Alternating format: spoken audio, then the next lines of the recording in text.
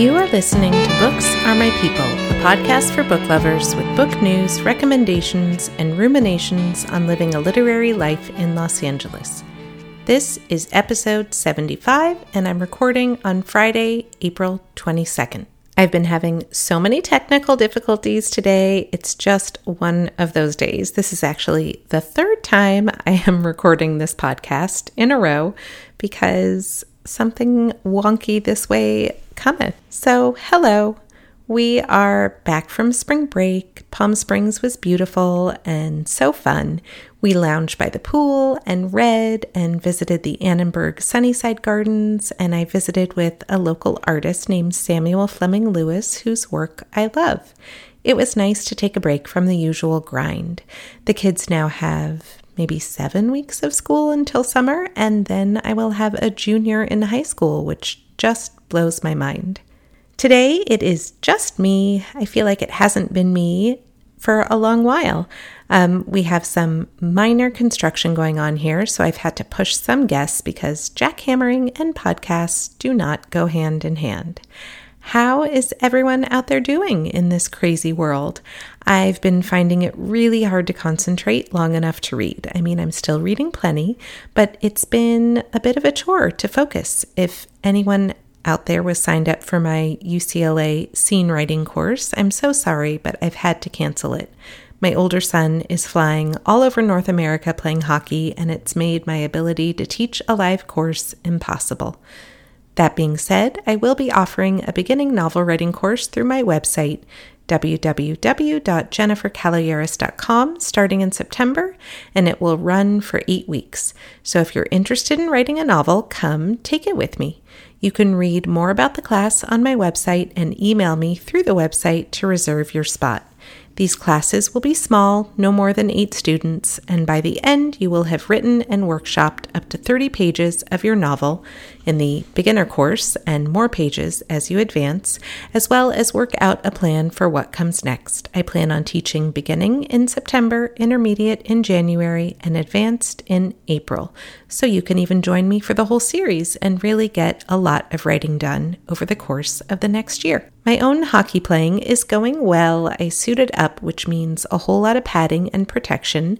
And really, I like to think of the hockey stick as a tripod that I can lean on. So, not the way the professionals use it, but it keeps me from falling. And if you follow me on Instagram, you may have seen I've recently become acquainted with an art supply item called a jelly plate. They make super unique monoprints, and I'm having so much fun experimenting with them. So many of you have been reaching out and connecting with me through Instagram at Jennifer Caloyeras or through email at booksaremypeople@gmail.com, letting me know that you like the show, and I so appreciate it. If you want to do me a huge favor, you can rate the show wherever you listen. It helps other book lovers find out about Books Are My People. I've done a huge overhaul of my Patreon program, making it easier than ever to support the show. The tiers are simple. You can join for as low as $1 a month. That's 50 cents per episode. I'll send you a bookmark and sing your praises. There's a $3 a month option, which gets you a bookmark, a sticker, and 5 personalized book recommendations from me. And my top tier is only $5 a month, and you get everything I mentioned already. Plus, you can record your own 1 to 2 minute book recommendation, which I'll air on the show. So whether you've been a long-time listener or you're a new friend wondering how you can support the show, visit my Patreon page for Books Are My People, and I will leave a link in the show notes. And now it's time for some bookish news. Lock and Key will have a 3rd and final season. We've enjoyed watching the first 2 seasons as a family. The series is based on Joe Hill and Gabrielle Rodriguez's comic books, which centers around the Locke family, when after a death in the family, they return to Key House, a mysterious mansion filled with magical keys, locked doors, and lots of secrets. I think it's a perfect show for middle graders that adults alike can enjoy. It will be released later this year. Sad it's ending, happy it happened.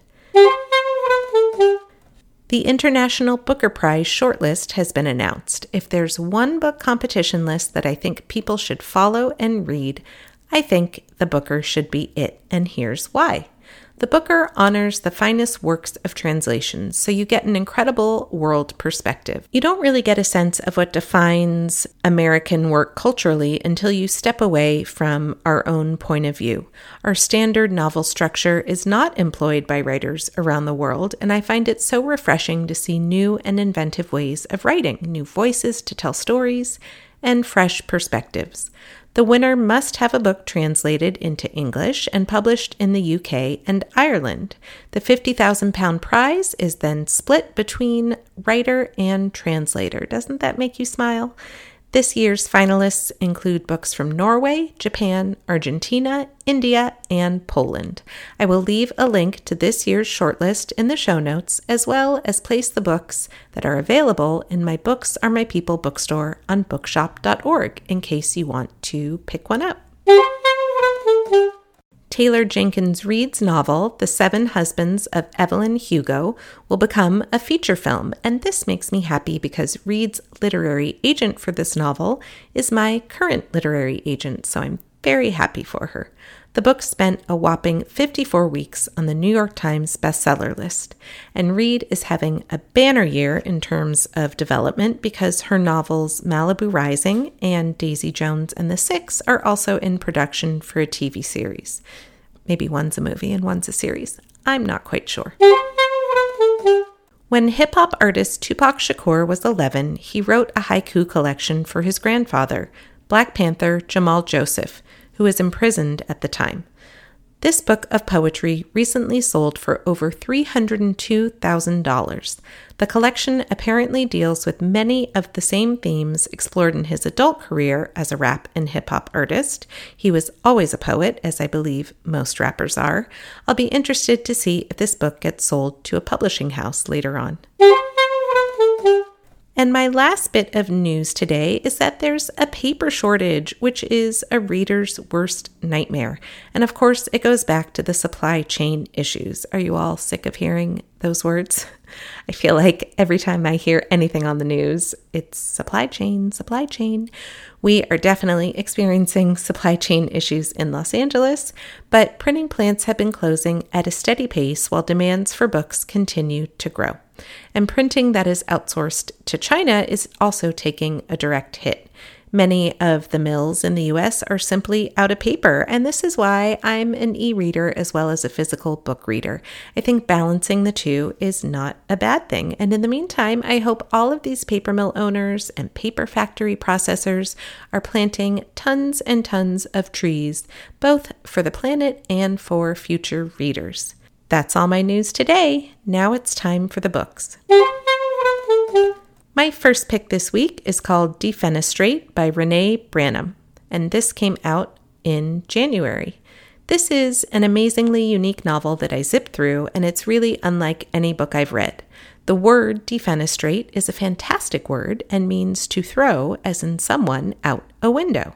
And the book leans on this as its theme, which sounds dark, and it's safe to say this is not a light read, but it is very funny in many places. Dark comedy is where I'd place this one. So there's a superstition in Marta's family specifically about falling because it's happened so many times throughout the history of her family. People have leaned on railings that didn't quite hold them. People have fallen off of roofs while cleaning gutters. They can trace the first fall to their great-great-grandfather in Prague when he, a stonemason, fell to the cobblestone below. Prague, as Marta explains, was famous for throwing men out of windows, and then we get a little brief history of this. Marta is consumed by her family legacy. She doesn't think of it so much as a curse than as something almost inevitable, like when will it be her turn to experience the fall? It does affect other family members differently. Some won't stay above the second floor, etc. And after a fight with their religious mother, Martha and her twin brother Nick decide to move to Prague, where all this falling first began. And lo and behold, Nick experiences a fall from a balcony, which Marta is trying to parse out whether or not it was an accident or on purpose. The novel is broken into tiny chapters, each with their own heading. The writing is so exquisitely sharp in this novel, it reminded me of a Maggie Nelson book who often writes nonfiction about a specific topic. It felt like that. a deep dive into defenestration within the structure of a novel. But also, it's a book about family stories that get passed along and about how these family stories can bolster or hinder us. I often get my advanced review copies in ebook format, and only when I really, really love a book and want to read it again do I then purchase a hard copy for myself. But this one I am definitely going to buy because I want it on my shelf, and I know I'll read it again. And again, that's Defenestrate by Renee Branham. I am equally excited about my second pick today, which is Unlikely Animals by Annie Hartnett, and this came out on April 12th. As a huge fan of Annie Hartnett's novel, Rabbit Cake, I was so excited to read this book, and it did not disappoint. Drama, laughs, Unlikely Animals has it all, and everything in between. Emma Starling is a born healer, once with high hopes, but now a medical school dropout. She's returned home to take care of her dying father, Clive. Clive has animals on the brain. At least he seems to be hallucinating and having visions of animals, as well as conjuring Ernest Harold Baines, a naturalist who's been long dead. And just as an aside, Ernest Harold Baines is an actual person that Annie Hartnett vigorously researched. Aside from other uncomfortable family dynamics, Emma learns that her former best friend is missing, and the police don't seem to want to put any effort into finding her. But Clive believes her, as well as believes in her ability to help. If you are into ghosts, animals, stories about unhinged families, a little suspension of disbelief, and a story with a lot of heart that tackles the opioid epidemic in a very original way, then this book is for you. Thank you to Ballantine Books and to NetGalley for the advanced review copy. And again, that's Unlikely Animals by Annie Hartnett. My next pick is a memoir, and it is called Hello, Molly by Molly Shannon, and it came out April 12th. This memoir is obviously about Molly Shannon, best known for her sketch comedy on Saturday Night Live. The memoir really took me by surprise with its candor. Having read a lot of memoirs by comedy writers, they tend to go for easy laughs, almost as if they're trying to novelize a stand-up routine. I think I've mentioned before on the show that my father is a comedy writer. Shannon's memoir has a refreshingly different tone. Of course, there are laughs, but overall, it feels like such an earnest look at her life's journey to becoming a comedian, including a very traumatic event that happened in her youth, which I know is on the back of the book, but I will not spoil it here. I did not know about it, and it was very shocking. A complicated relationship with her father and the struggle of rejection as an actress. After reading this book, you get the sense that Shannon is a truly kind person who cares deeply about others. Thank you to Echo and to NetGalley for the advanced review copy of this book. And again, that's Hello, Molly by Molly Shannon. Next up for me is a novel that I feel like didn't get enough publicity because it's a really fantastic book. It came out April 5th, and it's called Memphis by Tara M. Stringfellow. This is a multi-generational tale of women set in Memphis, Tennessee. It takes readers on a powerful journey. In 1995, after escaping their father's violence, 10-year-old Joan and her family returned to her mother's house of origin in Memphis. The house was built 50 years prior by Joan's grandfather in Douglas, the historic Black neighborhood. But the house evokes painful memories as Joan's grandfather was later lynched after being named the first Black detective in the city. This beautifully written novel, which weaves back and forth through time, draws on complex characters all dealing with experiencing violence. The novel begs the question, how does generational violence impact descendants? Thank you to Random House and to NetGalley for the advanced review copy. And again, that's Memphis by Tara M. Stringfellow. And my final pick this week is Lessons in Chemistry by Bonnie Garmus, out April 4th.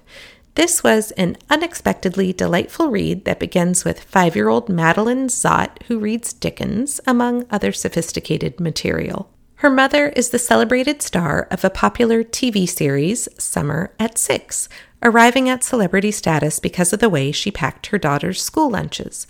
The story then reels back in time to 1961, where 31-year-old Elizabeth Zott is a research chemist, a rare woman in a man's field. It's here that she meets Calvin Evans, who also worked at the Hastings Research Institute, and while sparks do not fly when they initially meet, over time they grow closer. We learn how both are drawn to the sciences, as well as how co-workers resent Elizabeth for growing close with the revered Calvin. Without any spoilers, Elizabeth now finds herself hosting a TV show, but is she making the same sort of impact on the world she'd hoped to be doing as a chemist? This, at times laugh-out-loud funny, at times bittersweet novel, yields an interesting and entertaining exploration of the delicate balance women try to achieve between their careers and motherhood. Fans of Marvelous Mrs. Maisel and fans of books by Emma Straub will enjoy this story. Thank you to Doubleday Books and to NetGalley for the advanced review copy. And again, that's Lessons in Chemistry by Bonnie Garmus. I will be back in 2 weeks, hopefully with a guest, if I can pull it together with the construction. And in the meantime, all of the links to the books I've talked about and everything else I've talked about can be found in the show notes section of the podcast. I hope you all have a wonderfully bookish week.